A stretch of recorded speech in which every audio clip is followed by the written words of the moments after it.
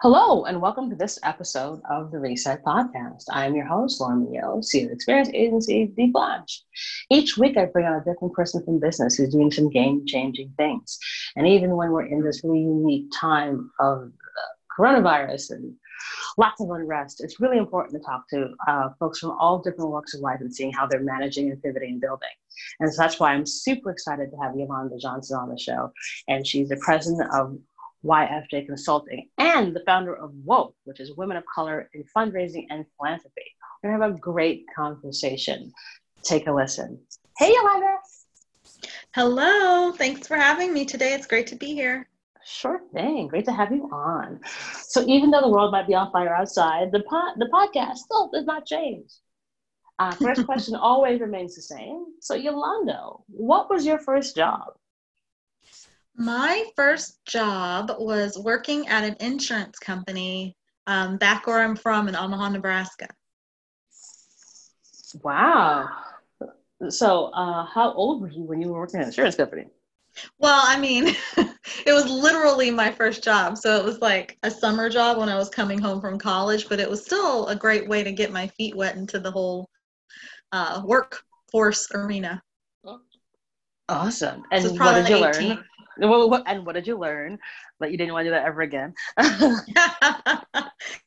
I learned a lot about workplace dynamics and politics. Actually, I was very young, but that meant that I was kind of a fly on the wall because people thought they could say anything around me and I would hear it. But I learned a lot from what I knew a lot of what was really going on. Wow. Very cool. And so how do you go from selling insurance in Nebraska to working in philanthropy? What was that journey like? Oh, well, so the insurance job was a summer job just to learn things and be immersed in the workforce during the summers. But my first actual job coming out of graduate school was to work for an arts and humanities council in the development department in Tulsa, Oklahoma, where I had gone to undergrad. And so that journey began then. You know, I have a master's in arts administration with a focus on fundraising and events. And it was a lovely road, a lovely path, because I've crafted a life of two different areas. So I have the music and then I have the fundraising and philanthropy, and I've always had that sort of crafted life. So that's how I ultimately ended up in what I'm doing now with fundraising and philanthropy. Awesome. And I think a lot of folks have like a little bit confusion, like, well, what does fundraising and philanthropy really mean? Like, how do you actually impart that skill set? Like, what is that? What's sort of like, I guess the best way to say this, kind of, what is your job? Well, fundraising, they're both doing the good work in our society, essentially. And so from the fundraising perspective, it's varied. You know, when you're at a big machine, you have the opportunity often to specialize in a particular area. So you may be the manager or the director of special events or of individual giving, of major gifts. In smaller shops, then you're the director of development and you're wearing lots of different hats and you become more of a generalist a lot of the time. But we're using all of those different avenues to raise the money to do the good work. We're illuminating that path for the philanthropists to be able to make the decision on where they're going to be spending their dollars and putting their beliefs behind the dollars. So on the philanthropic end, it's working with high net worth individuals, institutions, and you don't have to be high net worth to be philanthropic. That's one of the points I've really been trying to drive home now. We all are philanthropic in many different ways whenever you contribute any of your hard-earned or otherwise dollars to nonprofits or to organizations that are trying to help. Awesome. And, I think right around this time, I think lots of folks are trying to figure out like, okay, well, how do I donate? How do I help? What are some good tips when thinking and trying to figure out the right nonprofits to donate to, especially in this current climate? Like, are there some good, helpful steps that you can give? Sure. And this is coming from people in the philanthropic sector and from philanthropic advisors that I've spoken with recently, we've really tried to delve into how to help people make those decisions and really doing the research, understanding exactly to what you're giving, knowing the mission of the organization, knowing the financial health of the organization and the track record of the organization in fulfilling its mission. So it's really, whenever you give a proposal to a donor, it's really like an investment prospectus, right?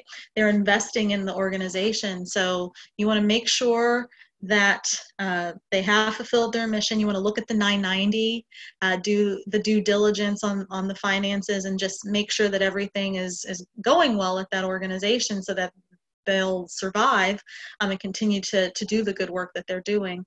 And really, it's hand, heart, mind.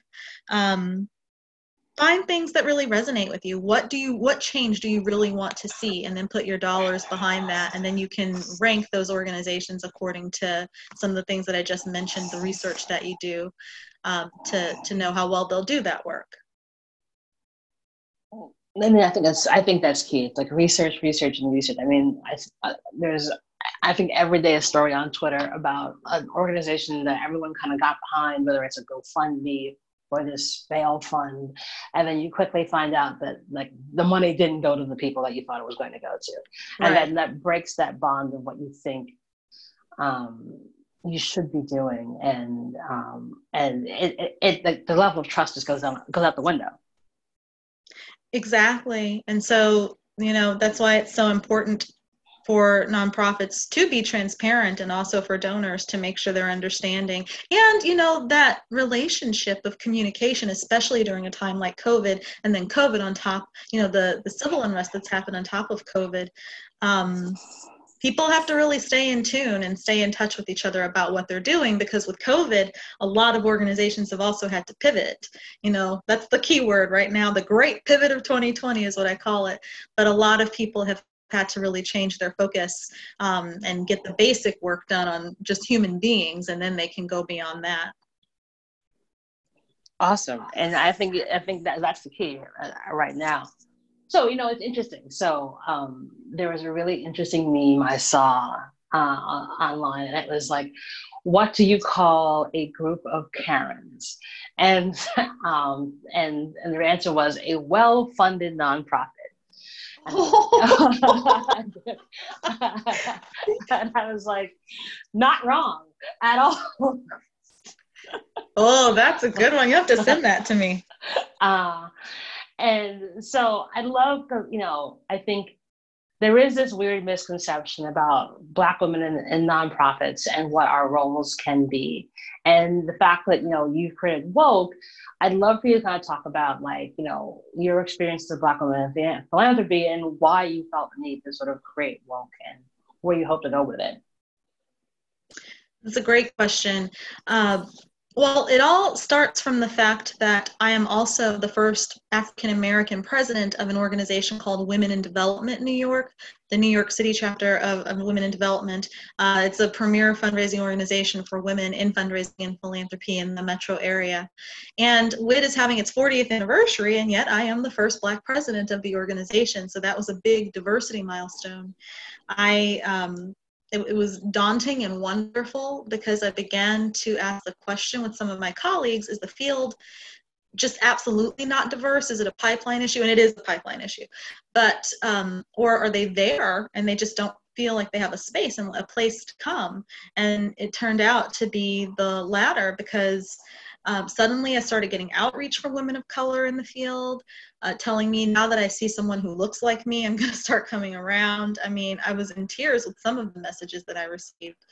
And so I launched a diversity and inclusion task force through WID, and that's wrapping up right now, actually, and the final report is coming out. I think it's going to drop tomorrow, actually. And so we're excited about that. And so I'm continuing that work on, but I also began to realize that I have no control over the future.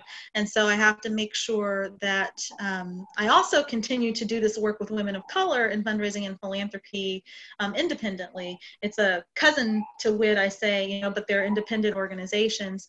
And Woke is that space. It's the space for women of color to come together, to be celebrated, to support each other, to be championed, to progress in their careers, but to have this network of each other. You know, it's a place to find each other, because sometimes that can be really difficult in the, you know, in fundraising and philanthropy.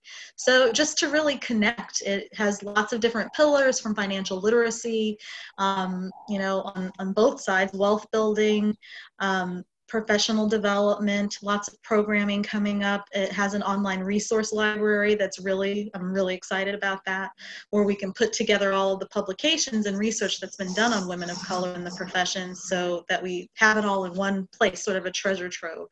So we needed this space. And, you know, sometimes you plant a seed, you try something out, and the reaction is often the validation. And so that's certainly been the case with Woke. I'm so excited because other people are so excited. We have over 100 members in less than 2 weeks across the nation. So I'm just, and the world actually. We've got somebody in the Netherlands as well. So just really looking forward to this. Awesome. And what do you hope to achieve with the organization? We hope to create that space for the women of color so that they can be even more successful, to have the honest conversations, to provide some of the tools that will help them to progress in the field, to get to that C-suite, to diversify the field, to get along better together as women of color even, because there's a lot of work that needs to be done there too.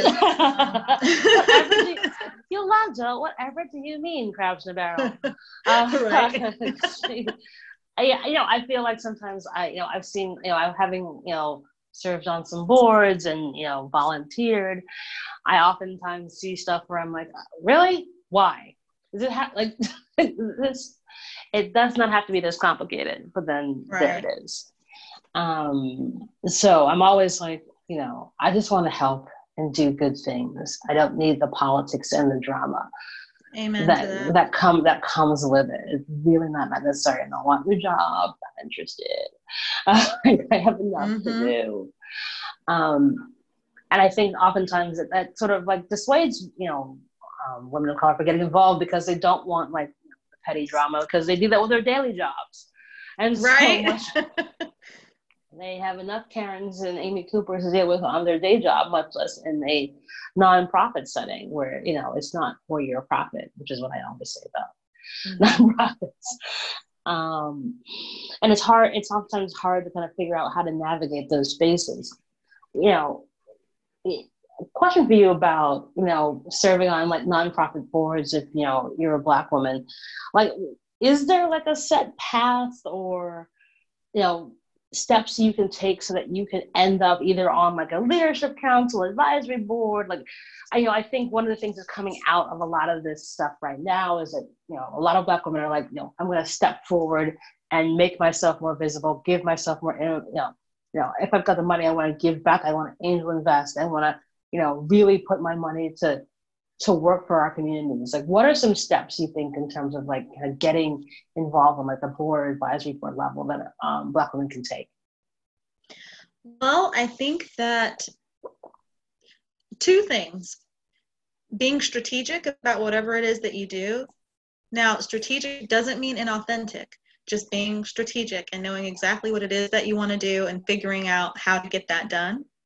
And also, just preparing yourself for that leadership role and not being afraid, just believing in yourself and knowing that that there's a place for you at the table. And that's something that I say very often. Even though you may not see that seat at that table, you can create that space and that seat, because life is also about relationships. So strategy, confidence, relationships, developing the relationships, connect the dots, see who it is that you already know.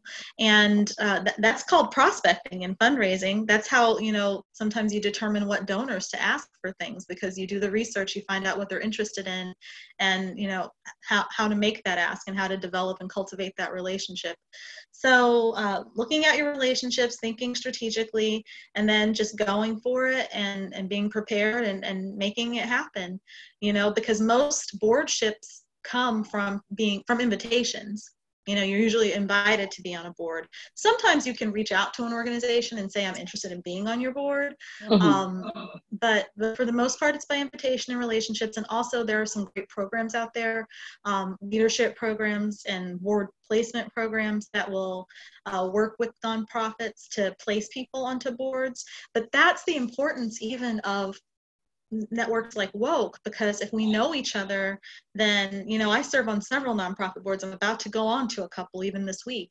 And now that I'm there, I can start making those seats at the table for other women of color in those spaces. And so I think we all have to think strategically, from the sense of, if you want to join a board, if you're already on one, think differently. Don't just go with status quo, but think about what your board looks like and how you can make other seats at the table for other women of color and other Black women.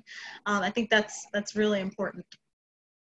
Yeah, I think that's the thing. It's like, when you lift, as you climb, you must lift. And the party's no fun if you're by yourself. So make room so you can bring a friend. Exactly. So looking back on what your awesome career has brought you, what would you tell 25-year-old Yolanda? At 25, I had this colossal quarter-life crisis, actually. So I tell myself to calm down. There's so much life ahead of you, and to again, to be strategic about what you want to do, experience as many things as you can as possible, but just be authentic and honest about who you are and exactly what you want to do, so that hopefully you won't have too many detours on your journey to success and to your future.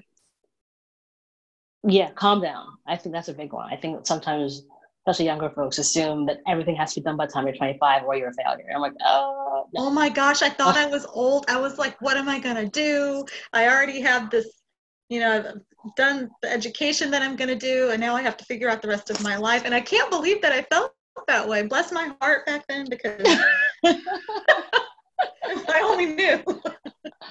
It's like, that's the thing. I think, especially now where there's so much pressure, you see all these Instagram and TikTok stars and making all this money. And I think it puts all this added pressure on younger generations of the things that you're supposed to do. Like, everything should have been, you're supposed to solve world hunger, became a billionaire, and married that dude who also is a billionaire by your 29th birthday.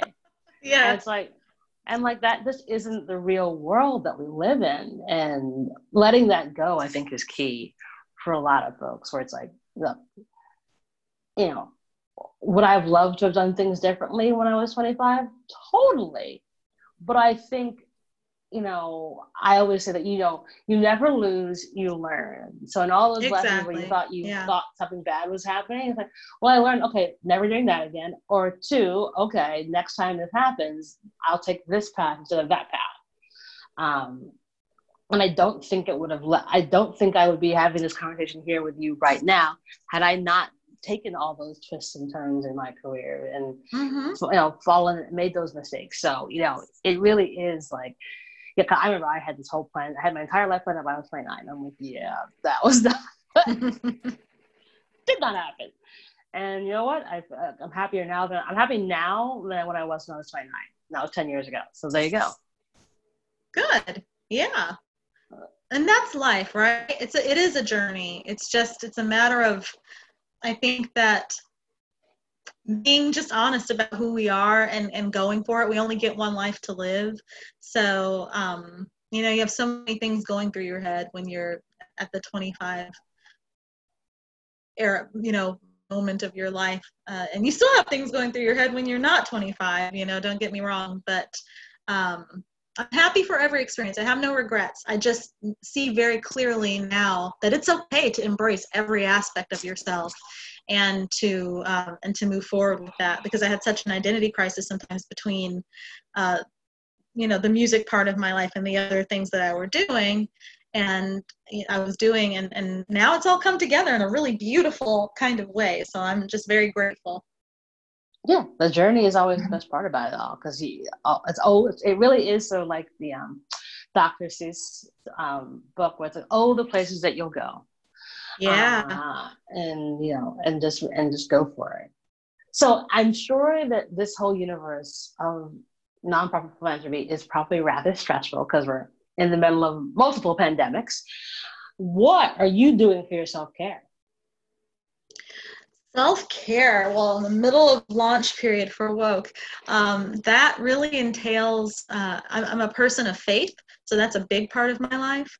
And again, just trying to calm down and embrace. I have to limit some of my news intake to be, because there's so much bad news out there. So just making sure that I have reliable sources and that I, know what I'm looking at and how to sort of distill that and process it right down into meaningful ways of things that I can do and take action. So yeah, just getting plenty of rest and finding things that I like to do, finding ways to do that even if I can't be out and about quite as often. And then, my faith is a big part of that, prayer and meditation and things like that. Awesome. And so necessary, because it is a very, very stressful time. And we have to take care of ourselves, because the only way we're going to survive is madness. Yeah. And we take good care of ourselves and put ourselves first. I was telling a friend of mine, I was like, write down the words "me first," because you've got to put your oxygen mask on first before you can save anybody else. Yeah, that's definitely true. But your environment is so important. Now, I am self-employed, so I had the benefit of being used to my environment and my space.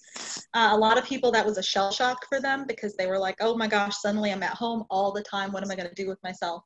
So I've always done this, even when I was working in-house. People came to my office just to hang out, because I had like aromatherapy diffusers, humidifiers, the heaters, that flowers. I just bought one, actually. See, yeah, it's that. Like right now, I am smelling peppermint.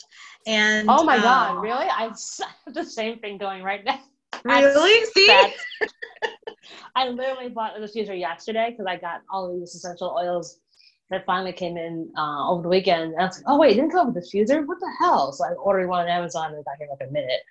And so then I set it up last night, and then last night I did this sort of calming lavender, and then this morning I put in the peppermint to spark up my room, and I'm like, so yeah, smelling the same thing.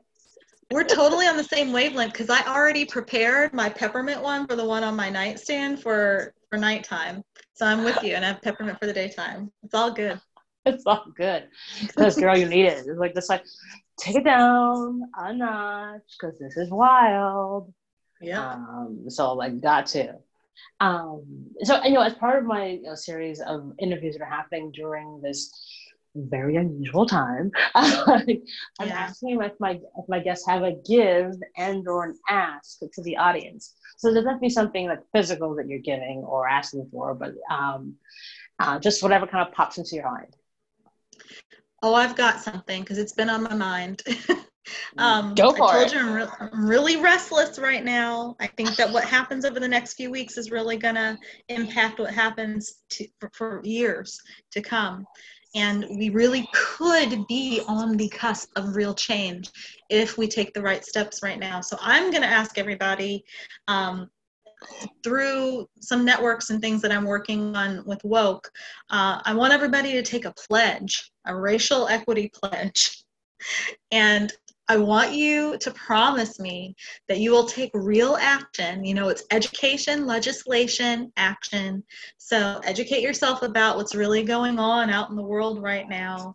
Promise me that you'll vote in all of the elections that are wherever you are, your local elections, the presidential election, and promise me that you will do something meaningful for yourself, whatever that is. It could be as large or small as it needs to be, as long as it's real, and that you keep doing that for the next year. Take this pledge. It's a pledge that's going to be coming out in a more official way. I'm just talking about it right now because I really want people, if you're in leadership at an organization, get in touch with a DEI expert, do an undoing racism seminar, train your people, listen to your people, champion the people of color, the Black people, support them, not just because it's popular right now and I'm seeing all these lovely lists of Black-owned businesses and everything else. Just please let that be the case in another year. So Let's not just do it for this moment, but let's really work together for change. So pledge to take real action, educate, legislate, action. Awesome.